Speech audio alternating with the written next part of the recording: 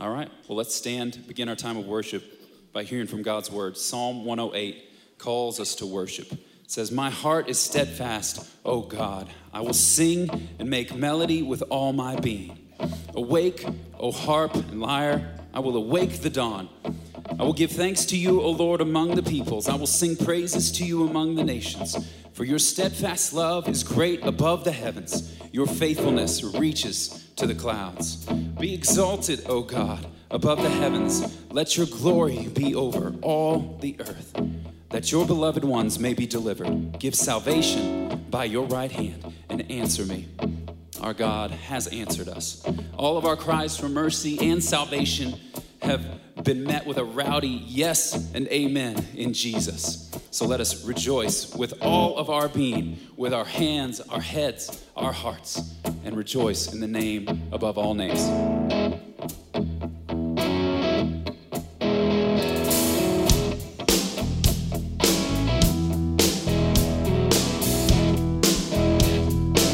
Lift high.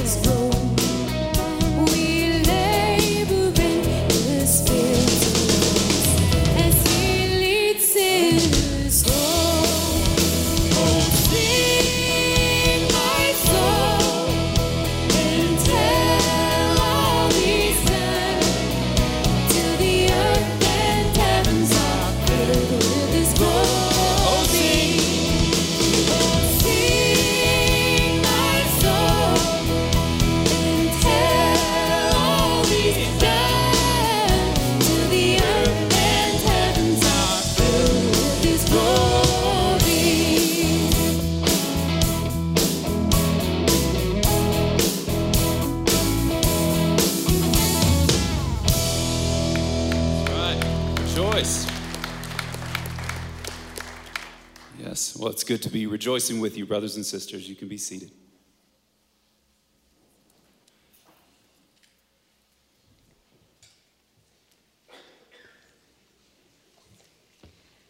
Well, good morning, everyone. What a great opportunity to sing with all of our souls together and praise our Lord and God. My name is Brandy Beck. I serve here at Desert Springs with a women's ministry. And if you've been around for a little bit, the last few weeks, hopefully you've heard about our women's book studies that we're holding this summer.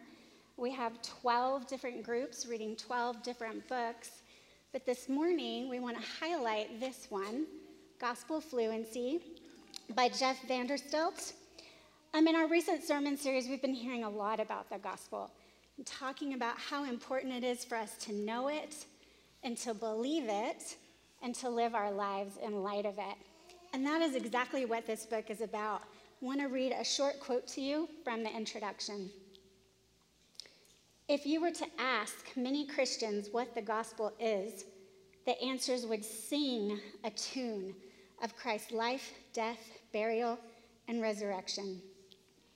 The accuracy of these answers would leave you to assume that there is application until you pose a follow-up question such as, how do you apply the gospel to the everyday stuff of life? Then blank stares and fumbling words might reveal the disconnect many Christians have between the gospel and its power, not only to save our souls, but to change our lives. And we know this disconnect, don't we? We know what it's like to wonder how the hope of the gospel and the truth of it applies to the messiness of our everyday lives.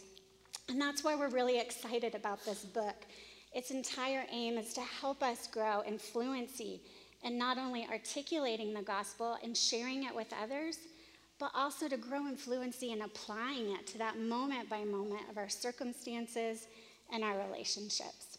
So if you are a woman, high school age and up, we really hope that you would consider joining us this summer to study this book or one of the other many books that we'll be reading through.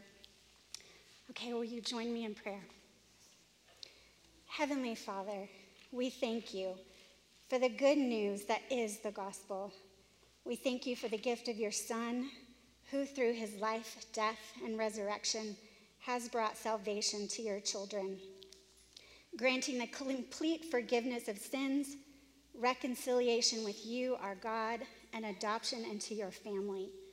Father God, we pray for the women who will be leading these book studies. We pray for the ladies who will be participating in these studies. And we ask that through these groups, you would bring encouragement, exhortation, and equipping. And we ask that you would grant deep fellowship and sweet friendships among these women. And we ask, Father, that you would be with us now as we turn to you in worship and praise, and as we sit under the preaching of your word. Be magnified in our hearts and minds. Open our eyes to the truth of the gospel that gives life to those who are dead, that sets captives free, and that grants us grace to truly live as those who are free, free to live lives that bring you honor and glory, and that are poured out in love and service for others. In your Son's name we pray. Amen. Amen. Let us stand and we'll continue in a time of prayer. But before we do, a quick word on how we confess corporately together. When we do these corporate confessions, whether they're through a song or a prayer that one of us leads, or as we're about to do out loud together, we need to remember the corporate nature of these prayers. Like everything we do when we come together, it is not just about me or just about you, but about us. So as we pray these prayers, they may not check every sin on your individual list of confessions, but these are the kinds of sins that we should confess corporately. These are the kind of sins that we can and have been guilty of. So let's take that opportunity again and consider us, not just I, but us as we pray and confess. So it'll be on the screens. I'll start, and then we can respond together. Lord God, you are faithful in all your promises and are completely trustworthy. Time and time again, we have seen you fulfill your word. But we fear whether you'll deliver on your promises to us. You assure us, and you know our needs and will provide for us. But we are anxious about tomorrow and worry about what we can't control. All your promises find their ultimate fulfillment in Christ's life, death, and resurrection. But we doubt whether his work is enough. Lord, forgive us for trusting in our own strength rather than resting in your promises. Help our unbelief. Thank you for your faithfulness. Amen. Amen. Now let us continue that confession in song.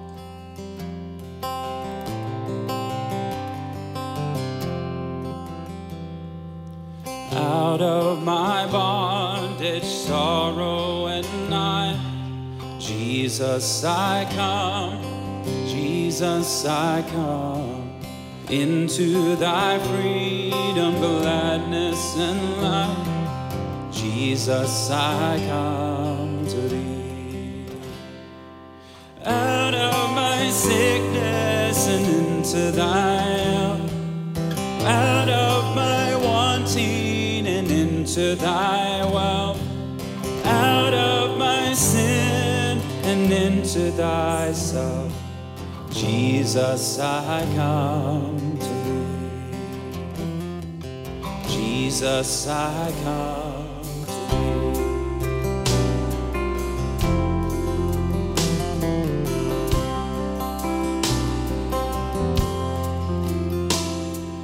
Out of my shameful failure and loss, Jesus, I come. Jesus, I come. Into the glorious gain of thy cross, Jesus, I come to thee. Out of her sorrows and into thy balm, out of thy storms and into thy calm, out of distress into jubilant soul, Jesus, I come to thee. Jesus, I come to thee.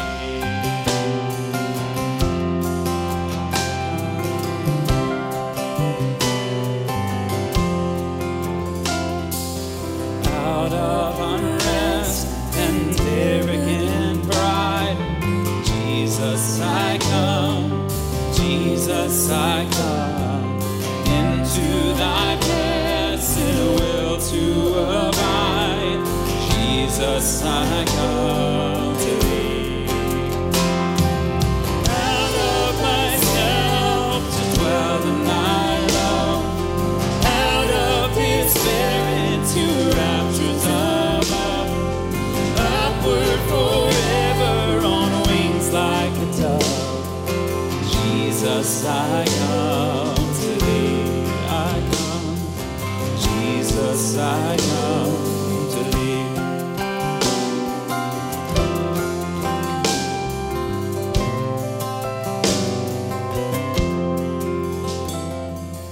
Out of the fear and dread of the tomb, Jesus, I come. Jesus, I come. Into the joy and light of thy home, Jesus, I come to thee.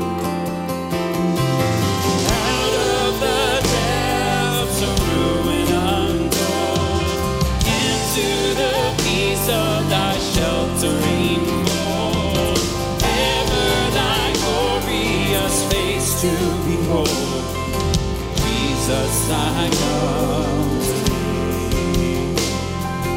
Jesus, I come to thee. I come. Jesus, I come to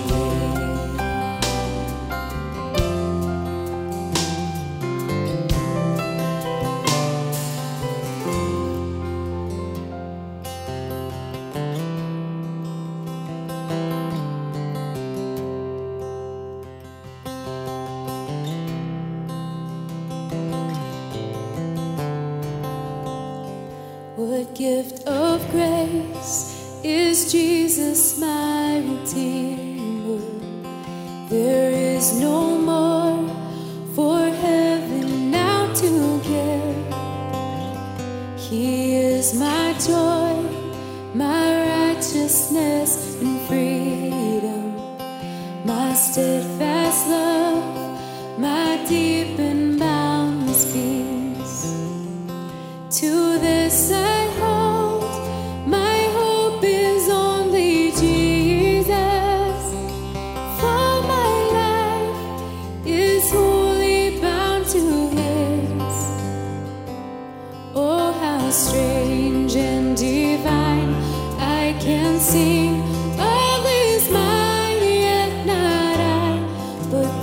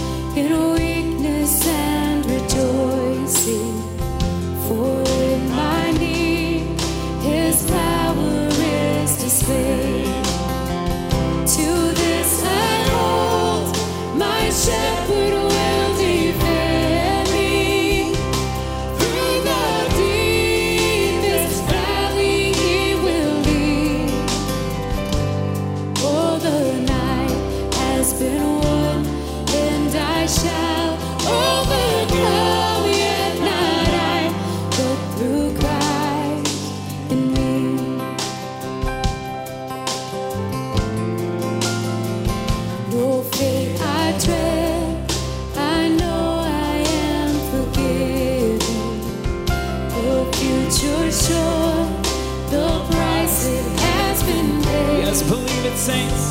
For Jesus bled and suffered for my pardon, and he was raised to overthrow the grave. To this I hold, my sin has been defeated. Jesus now and ever is my plea. All the chains are released. I can sing.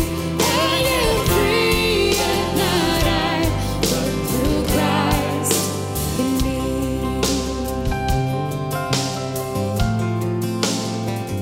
With every breath, I long to follow Jesus, for he has said that he will bring me home.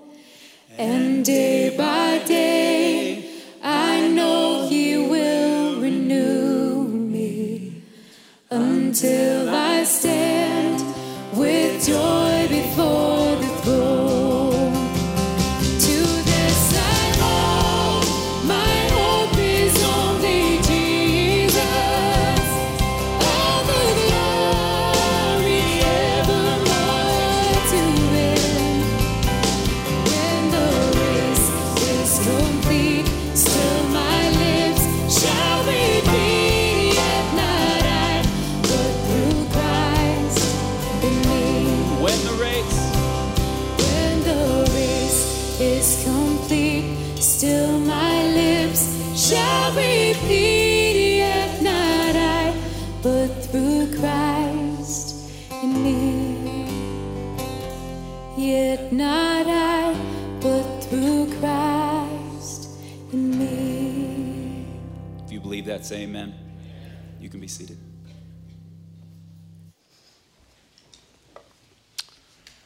My name is David. I'm one of the non-staff pastors. Please join with me in prayer.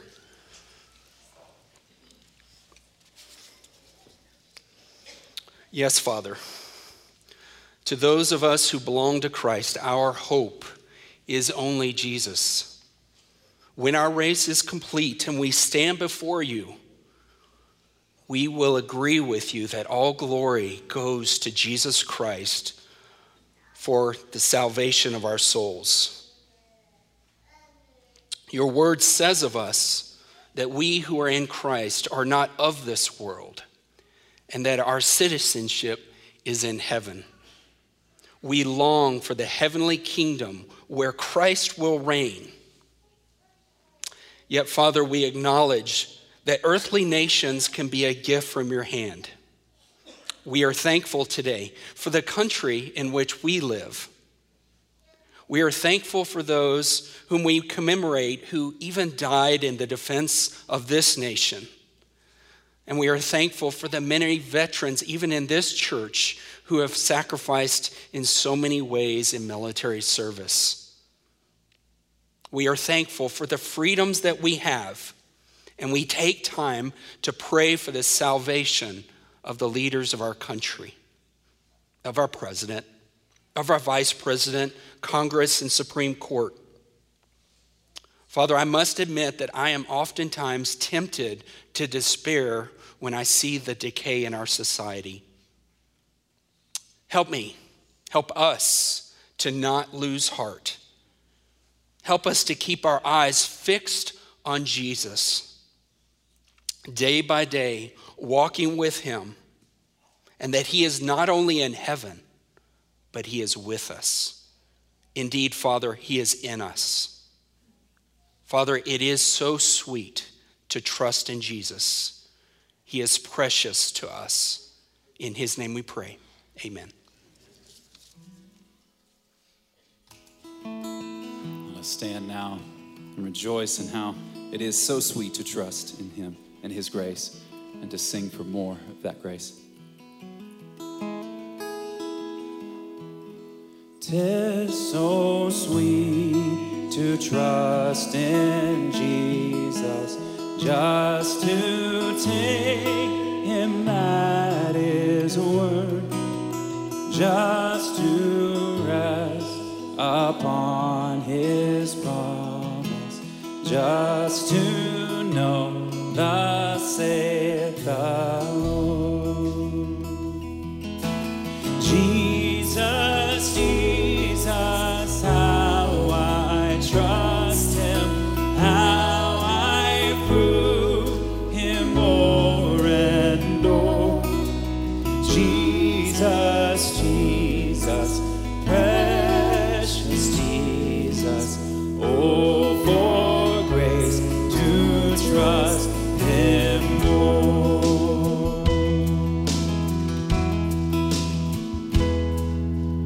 Oh, how sweet to trust in Jesus, just to trust his cleansing blood, just in simple faith to plunge me beneath the healing, cleansing blood.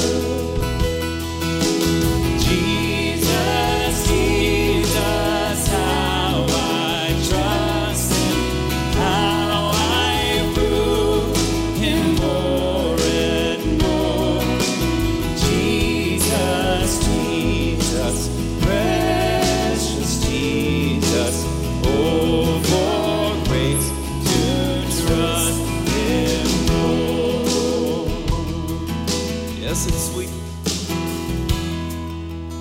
Yes, 'tis sweet to trust in Jesus, just from sin and self to cease, just from Jesus simply taking life and rest and joy and peace. Oh, Jesus, Jesus, how I trust him, how I prove him more and more. Jesus, Jesus, precious Jesus, oh, for grace to trust him. Yes, sing Jesus.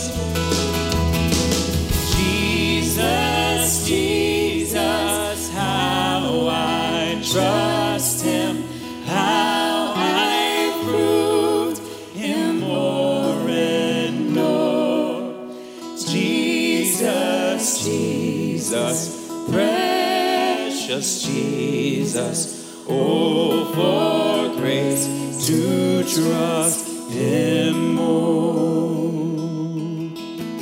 'Tis so sweet to trust in Jesus, precious Jesus, Savior, friend, and I know that thou art with me, will be with me to the end. If you know that, say amen.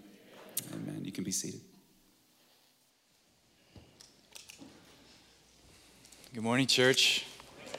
If you've got a Bible, we're in Galatians chapter 5 this morning. You can turn there. If you don't have a Bible, we're going to have the words up on the screen. You can follow along that way. So Galatians chapter 5. And if I haven't met you, you're visiting. My name is Chase Jacobs. I'm the Minister of Theological Training here at DSC. We're really glad that you're here. You're jumping into a study that we have been in the book of Galatians. And this is an important chapter in this book. This is kind of a turn towards the end of the book. Paul's going to be really landing the plane for 2 more chapters. But it's a good time, good passage to study this morning. So what we're going to be in is chapter 5, verses 1 to 6.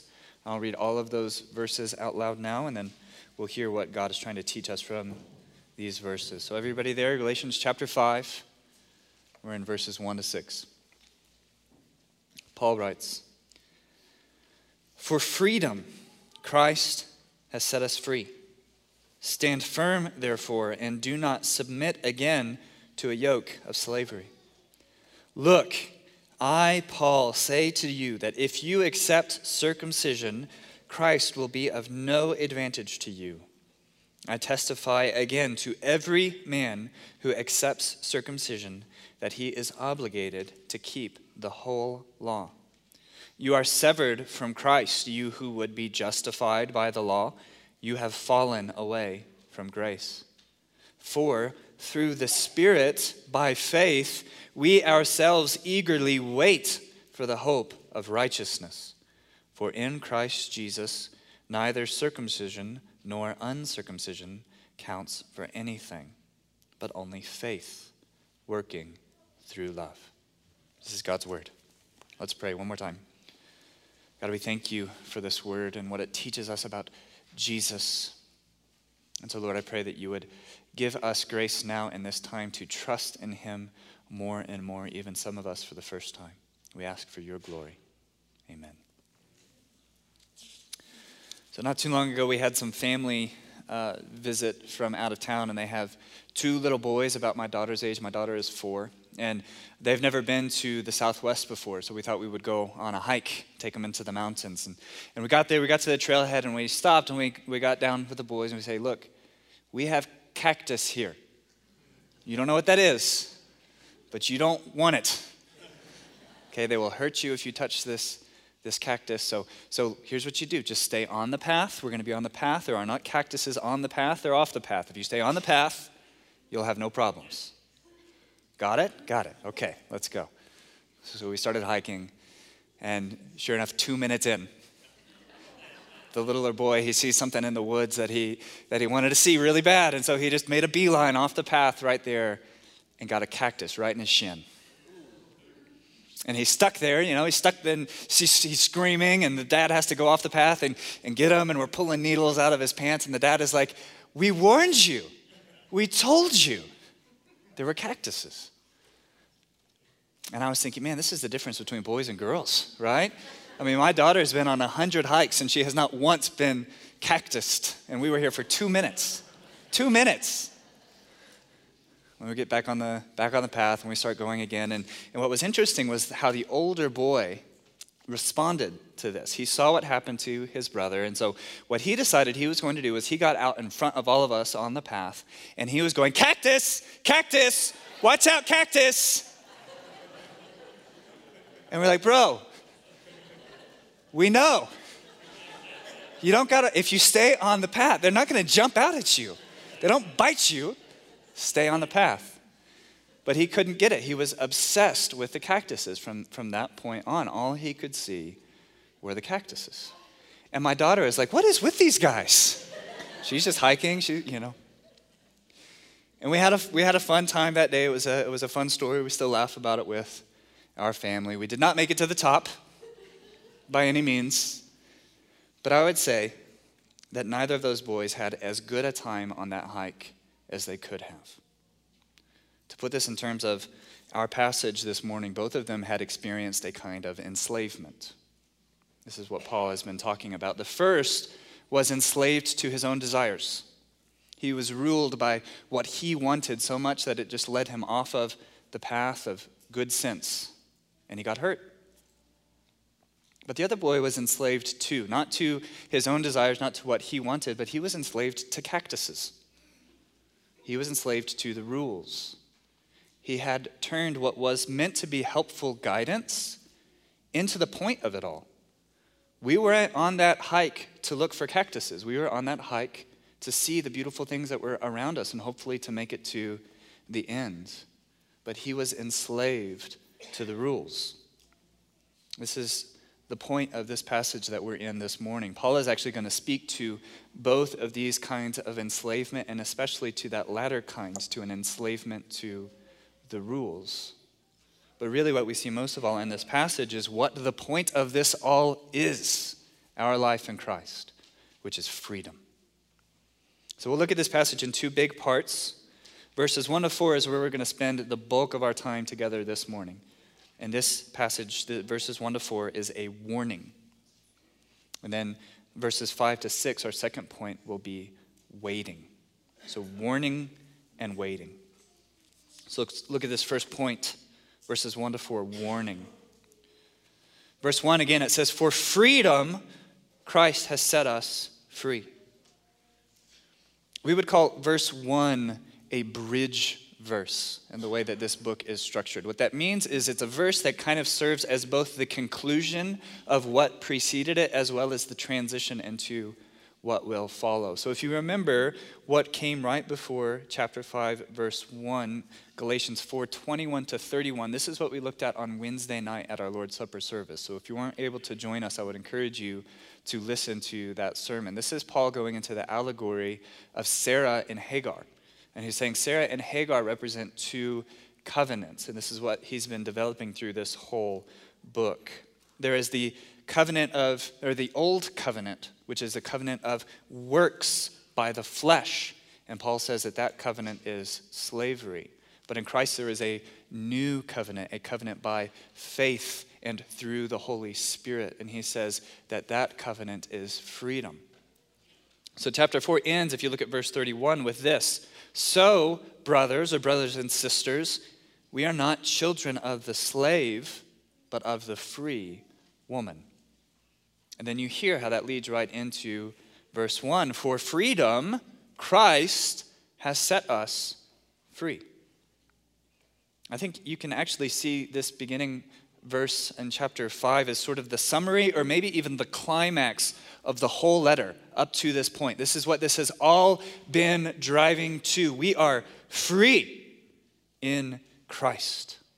We have been set free. We have been set free from our sin and the domination that it has over our flesh. We have been set free from the condemnation that our sin brings. We have been set free from trying to justify ourselves by obeying certain rules or trying to prove to God somehow that we ought to be righteous. We have been declared righteous in Christ. And so we are free from condemnation, free from judgment, free from fear. We are free in Christ. And so what is so surprising about verse 1 is that after Paul declares us free, he gives us a commandment. Stand firm, therefore, and do not submit. So back to this idea of verse 1 being a bridge from what preceded to what follows. This is the turn in the letter. After this point, Paul is going to turn to the portion of the book of Galatians where he is giving us lots of commandments, lots of imperatives, as we would say. So everything up to this point in the book has been Paul telling us what the gospel is and who we are in light of the gospel. And now he turns to telling us what the gospel commands, therefore. And I wonder if that lines up with how you think about freedom. That somebody would declare you free and then tell you that there are rules to be obeyed. I think for us, good Americans, when we hear freedom, we think freedom means nobody can tell me what to do. Freedom means complete autonomy. I get to decide what I want to do with my life. But is that really freedom? Is that really freedom when you are the one who gets to decide what you do, what is good, what is bad, what is right, what is wrong? You get to set the rules, and the rules are ever changing. No, that's not freedom. That, in fact, is what led us into slavery in the first place. Our living according to our own desires, whatever we think is right, that's what led us into our slavery to sin and all of the consequences that come with it in the first place. That is what Christ has set us free from. Christ has set us free not to rule ourselves, but to be ruled by someone who only has our good in mind. Christ has set us free to be ruled by someone who only wants to preserve our freedom. Paul's actually a lot more emphatic about this point in the book of Romans.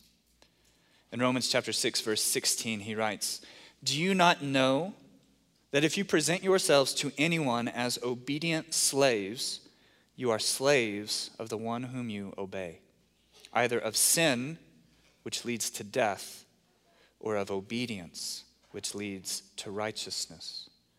But thanks be to God that you who were once slaves of sin have become obedient from the heart to the standard of teaching to which you were committed, and having been set free from sin, have become slaves of righteousness. Isn't that an amazing statement? A beautiful paradox that Paul lays out before us. You have been set free to become a slave. But a slave of what? A slave of righteousness.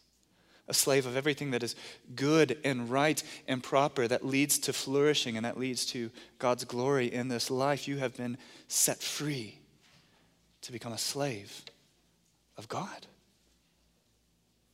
That's what is at the heart of this command that he gives in verse 1. For freedom you have been set free. Stand firm, therefore, and do not submit again to a yoke of slavery. Christ has reached down and pulled us up out of the ditch. He has set us back onto the path. And now he's saying, stay there. Stay on the path. Don't wander off. This is the way that you need to go, and I will lead you in walking in it. Don't go back to slavery. Don't go back to slavery by going off the path again, back into obeying your own desires, back into following your own will. Don't go off the path that way, but also, Paul is saying, don't go off the path. Don't submit again to slavery by submitting to legalism. And this is really the slavery that Paul has in view here. This is what the Galatian church has been doing. This is why Paul wrote this letter. There were false teachers that came into this church, and they were leading these baby Christians astray, but they weren't leading them astray into blatant immorality, into all of the wicked, vile things that used to mark their lives before they knew Christ. They're not leading them into that kind of sin. No, they're leading them into the sin of legalism. And saying that instead of trusting in Christ alone, you need to add to that all of these rules and regulations, the Mosaic law, specifically circumcision. And this is the first time, I don't know if you've noticed this, in verse 2, this is the first time Paul actually addresses circumcision head on. We've been talking a lot about it. If you've been with us over the last several weeks, it's clearly been the issue, but Paul hasn't mentioned it directly by name all the way until chapter 5. That's interesting in itself. It took him 4 chapters of getting their theology right before he was ready to address their problems. You've got to have this right understanding of the gospel before you can apply it to the pressing needs of life. But now here he addresses the issue head on, and he says that to submit to circumcision, which is a broader way of saying to submit to the requirements of the Mosaic covenant, would be to put a yoke of slavery onto yourself. Do you know what a yoke is? I remember I had a friend once. He was my roommate, and actually I had the privilege of leading him to Christ, and then I kept on discipling him, and we got to a passage about a yoke, and I said, hey, do you know what a yoke is? And he goes, yeah, and eggs. I said, No, we don't have yoke anymore. We grew up in the city, at least. A yoke is something that you put on the back of an animal, like an ox, and it's a burden to them. It's how they pull something heavy. And this is interesting that Paul uses this word yoke, because the rabbis at this time, they actually described the Mosaic law, the Torah, as a yoke, as a good yoke, but that was the way that they talked about it. It was a yoke. And Paul says it is a yoke, but it's not a good one. It's only a burden. It's a yoke of slavery. The Apostle Peter actually says something very similar in Acts chapter 15. He says that the law was a yoke on the neck that neither our fathers nor we have been able to bear. It's a yoke that we can't carry. And you know, both of them have echoing in their hearts and in their minds the words of Jesus in Matthew chapter 11. Jesus, who said, come to me, all who labor and are heavy laden, and I will give you rest. Take my yoke upon you and learn from me, for I am gentle and lowly in heart, and you will find rest for your souls. For my yoke is easy and my burden is light. That is the yoke that Paul is holding out to the Galatians, the yoke that they received. And now they're trying to put this other yoke on top of the light and easy yoke of Christ, the burden of Christ. They're putting the burden of the law onto themselves. And Paul says that's slavery. You've been set free. Don't submit again to a yoke of slavery. And that word again is really interesting. These little details in this letter, they're so important. The word again. How can he say, don't submit again to the yoke of slavery, speaking of circumcision? Remember, these are Gentiles. These were Gentiles that came and heard the gospel. They weren't obeying the Mosaic law. They weren't circumcising their children when the gospel came to them. So how can he say they would be submitting again to a yoke of slavery? Well, when the gospel came to them, they were not obeying the Mosaic law, but they were still enslaved. They were still enslaved to their own passions and to their own lusts, but more than that, I think they were enslaved to pagan religious practices. They had their own way of trying to justify themselves with what they understood to be the higher power in the universe. And so they had their own kind of laws, their own kind of regulations, their own kind of sacrifices, their own kind of customs that they thought by keeping those rules, it would somehow commend them to the gods. They were set free from that enslavement. And Paul says to submit again to the Mosaic law would be the same thing. That is startling for a Jewish man to say. That now that Christ has come, now that faith has come, as he describes it at the beginning of chapter 3, to submit again to the Mosaic law would be no different than to submit to pagan practices. This is what he calls the elementary principles of the world in chapter 4. Any kind of self-justifying system, whether it looks Jewish or Greek, is slavery. And Christ has set us free. So stand firm, therefore. Look at verse 2. It begins with the word look. Do you ever say that? Do you ever say that to somebody? You only say that when you're really serious, right? Look. And that's how he's starting this. And it gets more emphatic. He says, look, I, Paul. He's trying to bring all of his apostolic weight to bear on this statement. Everything that he established in chapters 1 and 2. I, Paul, say to you that if you accept circumcision, Christ will be of no advantage to you. I testify again to every man who accepts circumcision that he is obligated to keep the whole law. There's only two systems, and they are mutually exclusive. You can trust in Christ to work on your behalf to justify you before God, or you can trust in yourself. But Paul is saying that if you trust in yourself, then the burden of perfection is entirely yours. Only perfect people can be declared right with God. Heaven is a place for only perfect people. And if you are saying that I want to perfect myself, that I want to prove myself perfect according to the standard of God's holy law, then you are obligated to keep all of it. Now, it's not just the bad stuff. It's not just avoiding the things that God's law says you should not do. It's also doing perfectly all of the things that God's law says you should do. So if you say, I want to be justified according to the law, then you have to be perfectly loving, perfectly generous, perfectly joyful all the time. And anything less than that is less than good enough to be declared right with God. And as we've all confessed this morning, none of us has met that standard, right? None of us is perfect. Even if you said, I have avoided all of the bad things, can you really say that you have been a perfectly loving person in this world from the moment you were born? Of course not. None of us can. And so that means we owe a debt. It means we have broken the law. Remember what Paul says in verse 10 of chapter 3. All who rely on works of the law are under a curse. For it is written, cursed be everyone who does not abide by all the things written in the book of the law and do them. This is why Jesus came.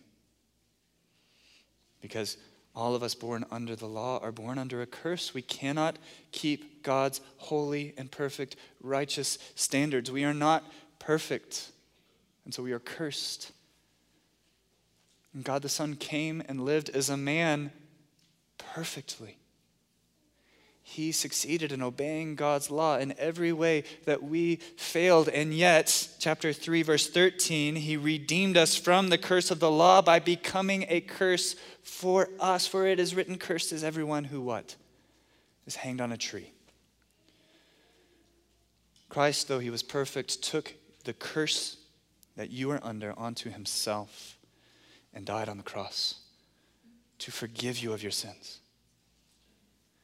When he died and when he was raised, what he did was he imputed, or he gave his perfection to you, to anyone who would receive it, anyone who would just say, I want that.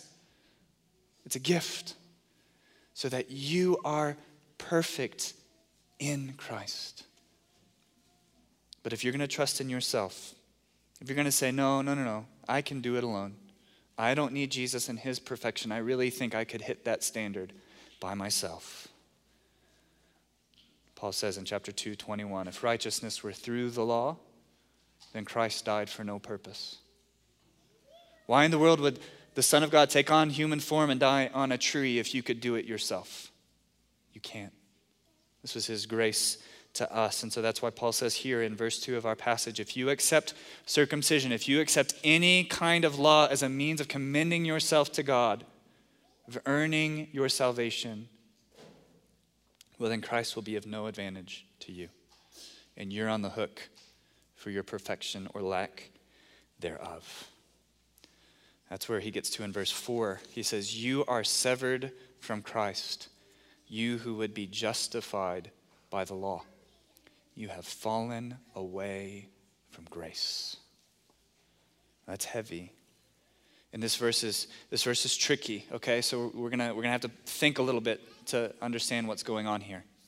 I think it's right to interpret verse 4 as not talking about a statement of fact, but it's Paul stating a general principle. Okay, so we know from the rest of this letter that Paul thinks he's writing to Christians. He believes that these people have really believed the gospel. They have been united to Christ. They have been saved. And so what he's not saying is, you have fallen away from grace. I think we could translate this, or we could understand this verse as saying that if you would be justified by works of the law, then you will be severed from Christ. You will fall from grace. And now I know this church, and there are some theologically astute brothers and sisters in this church. And so when I say that, you will be saying, but wait, I thought we believed in eternal security. I thought we believed in what's called the perseverance of the saints, that if somebody really is a Christian, if they really have believed in God, well, then they can't lose their salvation. So how can Paul say that if you submit again to this yoke of slavery, you will fall away from grace?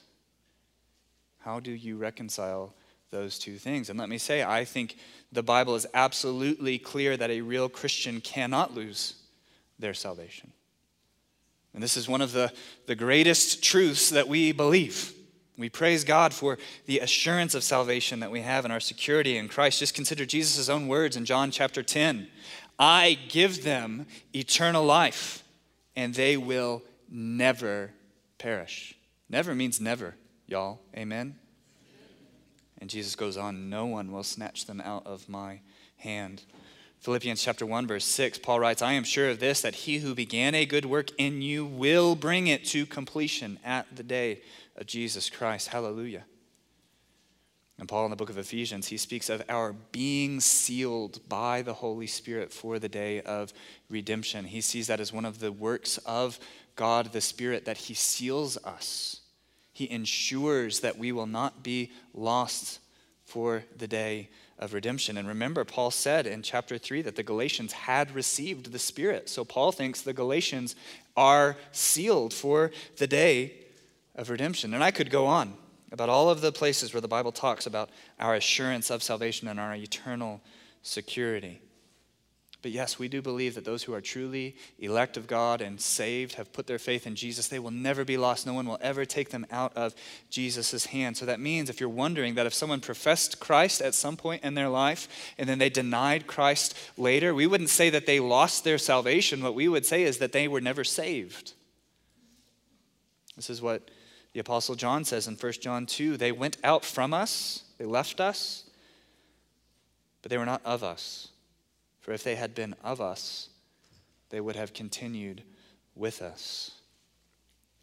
So someone who is truly elect of God and is saved will continue with the church, will continue in faith until the day they stand before their Lord. Okay, so we need to know that this is what we believe so that we can try and understand what in the world is Paul saying here then. You'll be severed from Christ. You will fall away from grace if you submit again to the yoke of slavery. And as I said, this is a little tricky. There are different ways of interpreting this, but let me tell you what I think is the best way to understand what Paul is saying here. Because yes, we believe in the perseverance of the saints. We believe in our eternal security. But we also believe in means.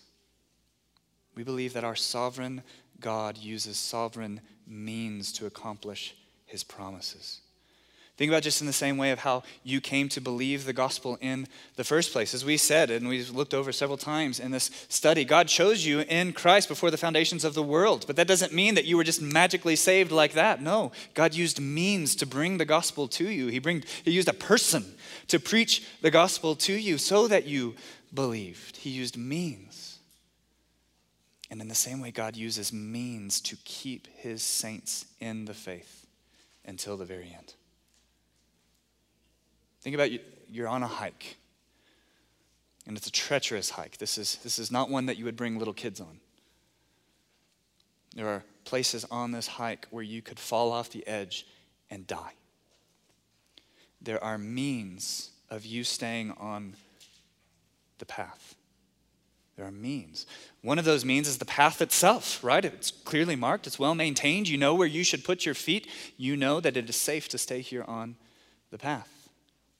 But another means, perhaps, would be a guardrail in a place where it's especially tricky and you might slip. There's a guardrail to keep you from going over the edge. Or another means might be you're hiking with a group of people and one of your friends sees that you're about to go where you shouldn't go, and so they grab you and they pull you back from the edge. Or another means would be a bright yellow sign that says, "Warning, don't go past this point."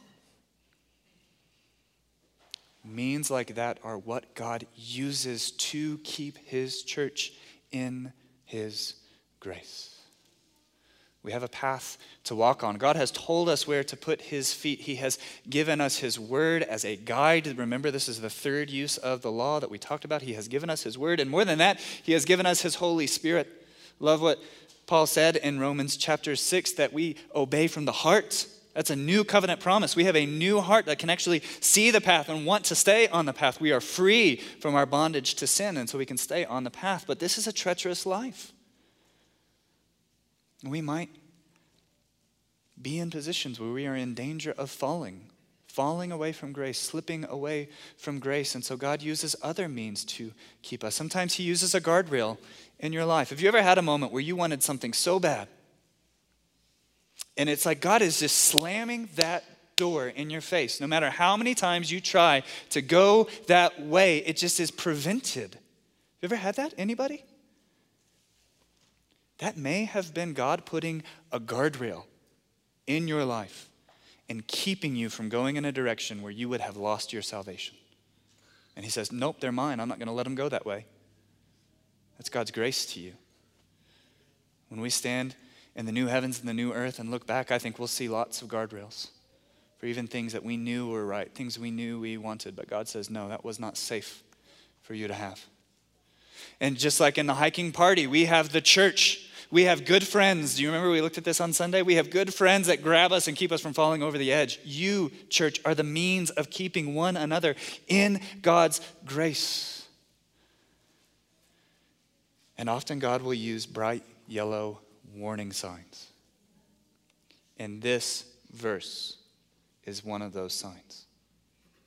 This verse is one that says, warning, church, if you go past this line, if you go back into works righteousness, you will fall to your death. Don't go there.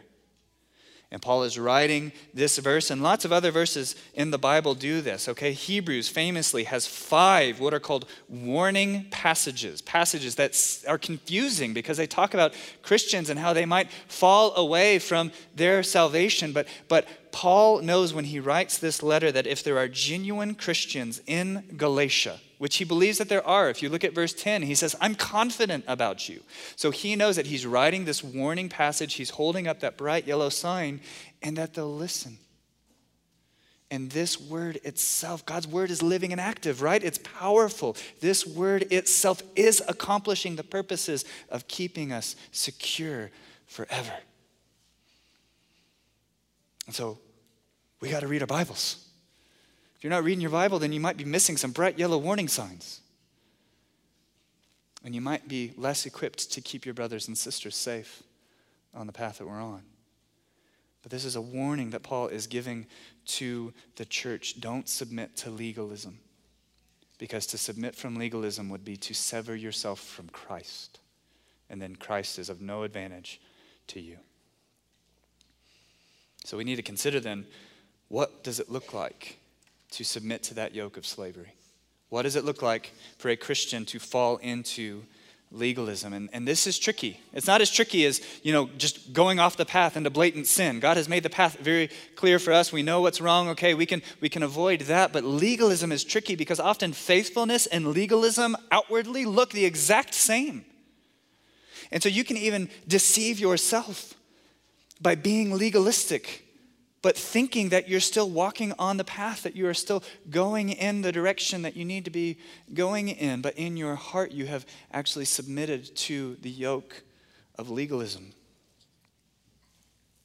So how do we understand when we have fallen into legalism? And there's more that we could say about this, but I want to think about it from one angle. So take a common example.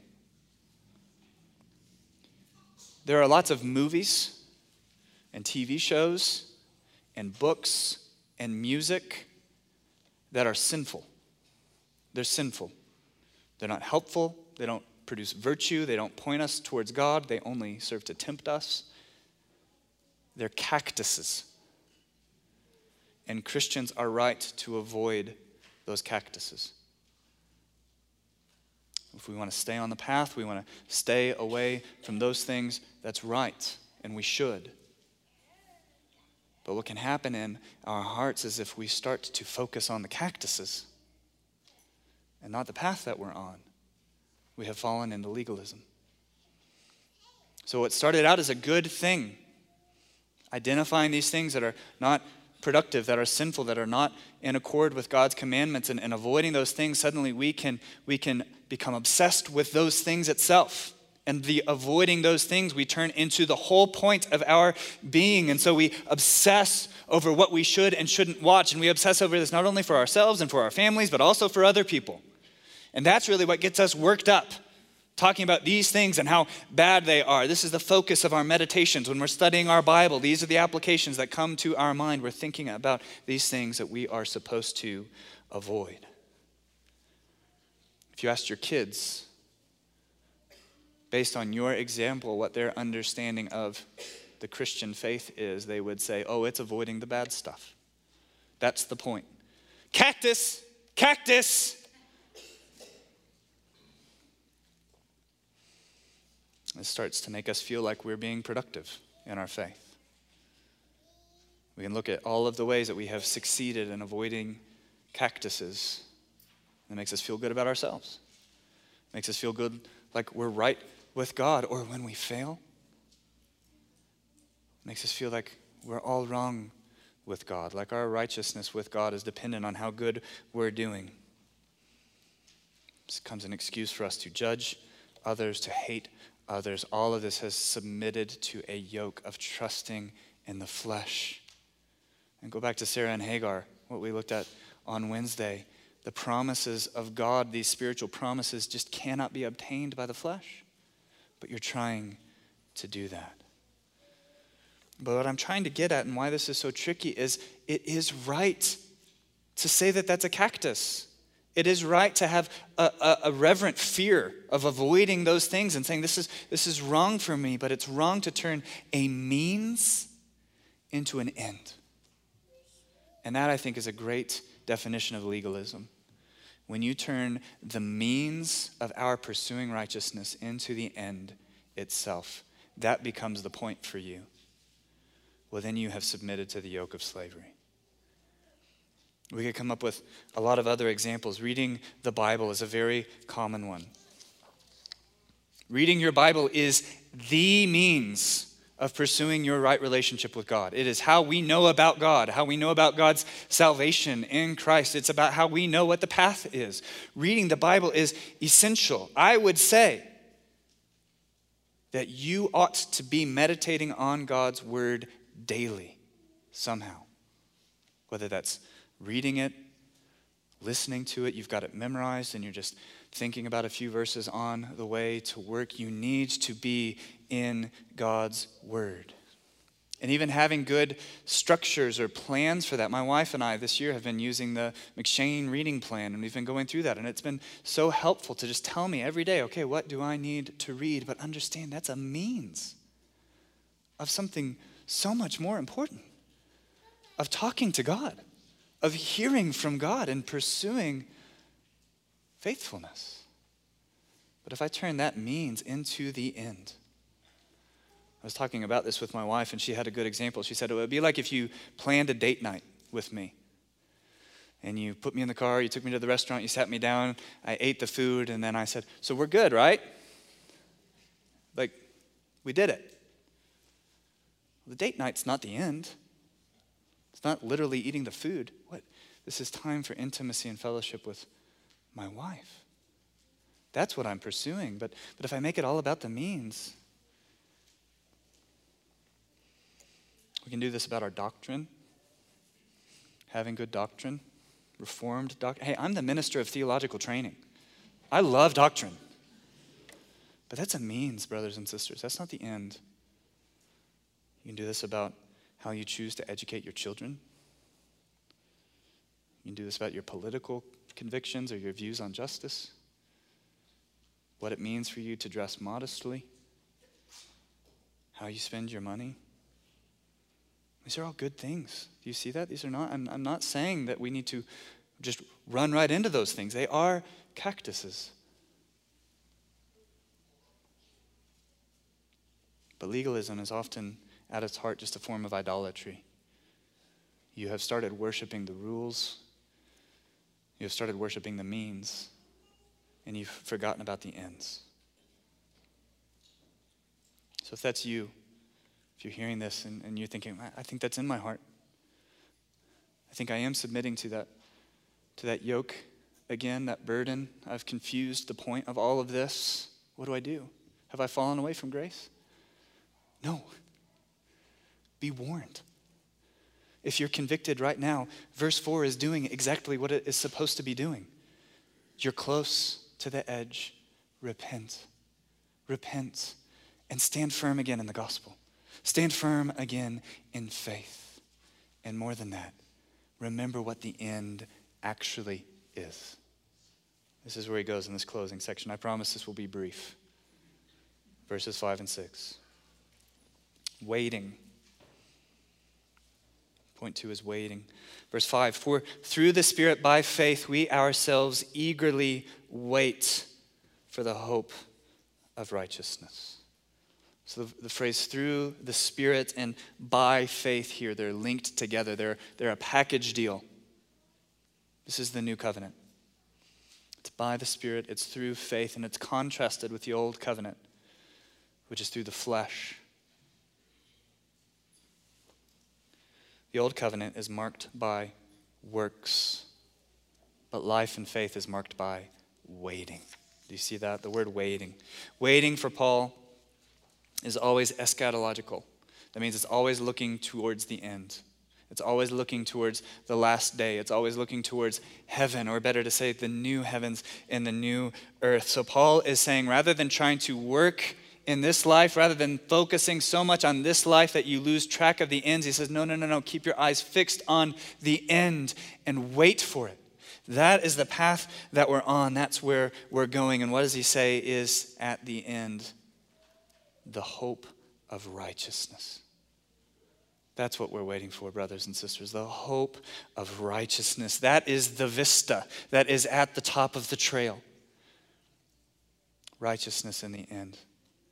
That we will one day stand before the judgment seat of God. And all of you who are trusting in your works, in your flesh, and that day when you stand before the judgment seat of God, he's going to hold up that record of your imperfection, the record of your debts, as Colossians 2 calls it. And he's going to see you are not perfect.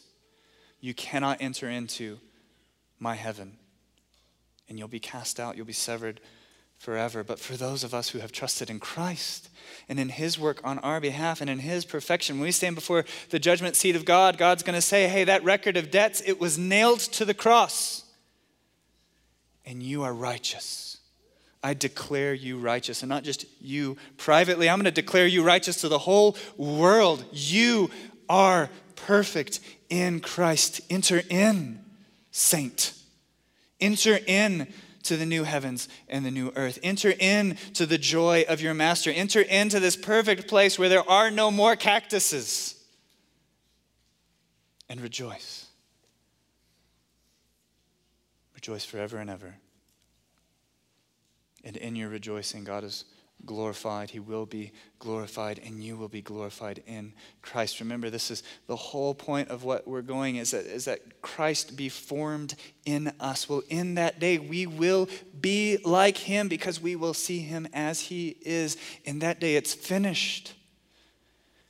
In that day, we hope. And so we wait for that day. That's why we stay on the path.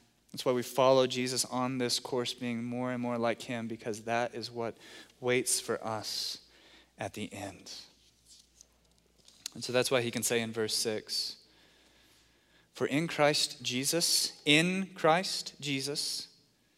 neither circumcision nor uncircumcision counts for anything, but only faith, working through love. It's not about circumcision, it's not about uncircumcision. And notice that Paul in that, he's not saying that circumcision is necessarily wrong. This is not the point, okay? You want to get circumcised? By all means. You want to circumcise your children? Go for it. There's nothing inherently wrong with that, nor is there anything inherently virtuous in not being circumcised. Both of those can be means to an end, but they matter not in the grand scheme of things. What matters is being in Christ. You see how that starts there? In Christ Jesus. You are in Christ Jesus if you have believed. And that's all that matters. Martin Luther commented on this verse, and he says, in this one verse, verse 6, the Apostle Paul excludes all those who want to produce their own salvation, saying, no acts, no service, no worshiping, no kind of life in this world, but only faith, without any trust in works or merits, avails before God. Only faith. Sola fide. But then look at how verse 6 ends. It's not just faith, is it? Faith working through love. So Luther goes on. In this verse, Paul also excludes all slothful and idle people who say, if faith justifies us without works, then let us do nothing. But let us only believe and do what we like. But no, Paul says otherwise. Although it is true that only faith justifies, after it has justified, it is not idle, but occupied and exercised, working through love. Love for who? Our friends. Everybody in this room. One another. Calvin said what Luther said much more succinctly. It is faith alone which justifies, and yet faith which justifies is not alone. And we'll call this just a teaser, because as I said, back to this idea of it being a bridge, this is where we're going. We are saved by faith alone. Now, what does that faith that is never alone look like? It looks like love. It looks like love and standing firm. So stand firm, brothers and sisters, in the gospel of Christ. Let's pray.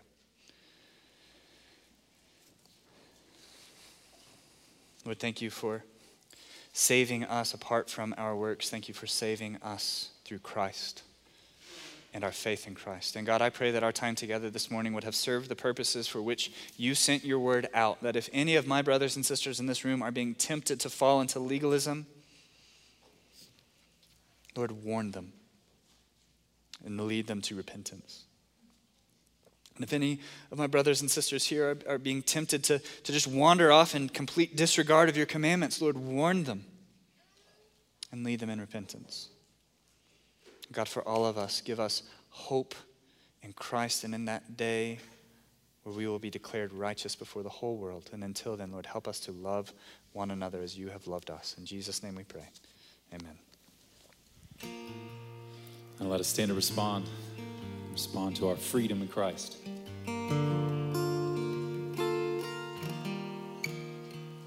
Now why this fear and unbelief has not the Father put to grief his spotless Son for us? And will the righteous judge of men condemn me for that debt of sin, now canceled at the cross? This is our hope. Jesus,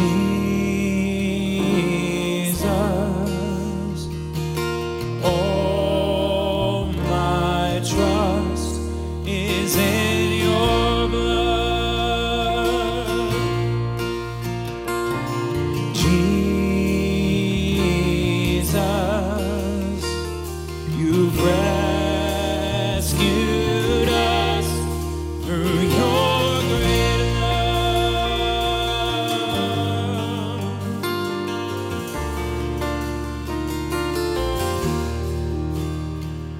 Complete atonement you have made, by your death have fully paid the debt your people owe. No wrath remains for us to face. We're sheltered by your saving grace and sprinkled with your blood. Sing Jesus. Jesus, all my trust is in your blood.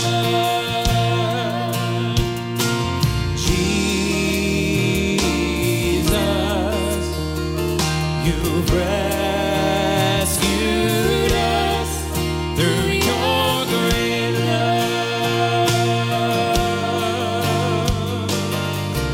And how sweet the sound, sing it out.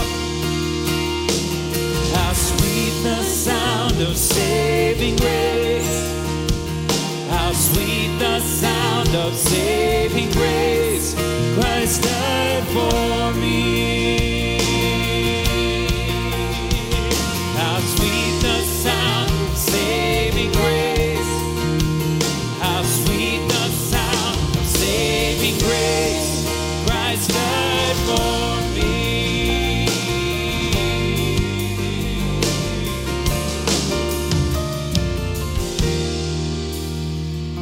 Be still, my soul, and know this peace.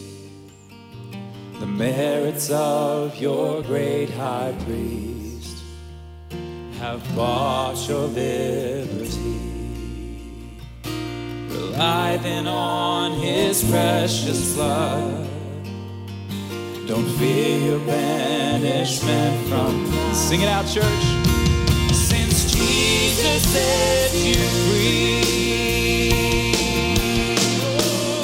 Oh, Jesus,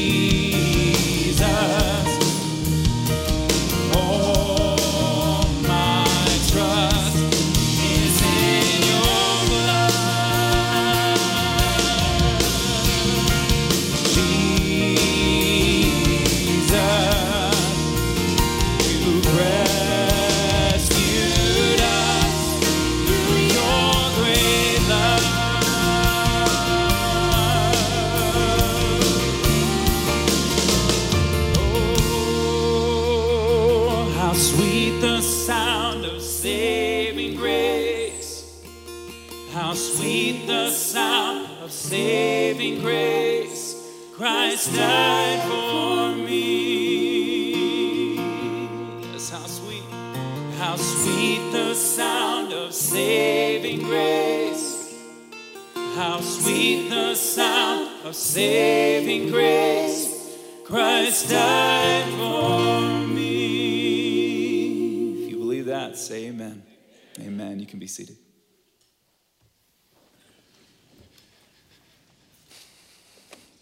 Are you hearing the sound of saving grace? Are you hearing that? Are you hearing that call? You haven't put your trust in Jesus yet, but you're hearing it now. Christ died for you.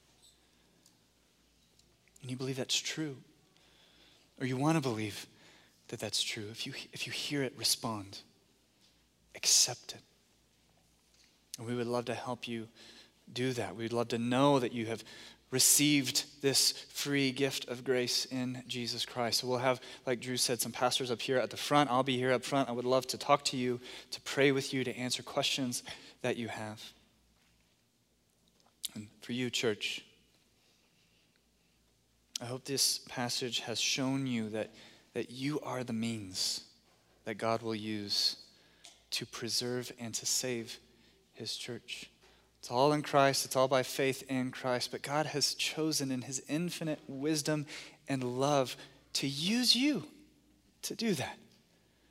So even use this time now to check on each other. Make sure nobody's wandering near a cliff's edge. But even more, I want to remind you that God will use you always to be the means of proclaiming the gospel to the lost. So as you go out from this place, you are going out with Christ's charge to make disciples, to be the means that God will use to save his elect. And it's not just here in Albuquerque, not just in your homes and not just in your workplaces, but it's to the ends of the earth. And so that's why I want to remind you that we've got Missions Emphasis Week coming up, beginning June 12th. And that week after. And I want to especially remind you that we have a new addition to Missions Emphasis Week, which is a Saturday seminar. So this is on Saturday, June 12th. We're going to have Matt Ellison, who's a member here, and he leads a missions organization. He's going to be speaking on why do we send missionaries to difficult places like North Africa and the Navajo Reservation. Why do we do that? So he's going to speak on that. And then also we're going to hear from one of our own missionary families, the Seas, who are now back in the States. They're going to be talking about their work there in North Africa. And so if you haven't yet signed up for this, sign up for this. Come June 12th and hear about why we go and make disciples. And maybe God will even use that to show you how you can be his means of making disciples. Well, church, as I send you out, I do so with these words from the book of Jude. Now, to him who is able to keep you from stumbling and to present you blameless before the presence of his glory with great joy, to the only God, our Savior, through Jesus Christ our Lord, be glory, majesty, dominion, and authority before all time and now and forever. Amen. You're dismissed.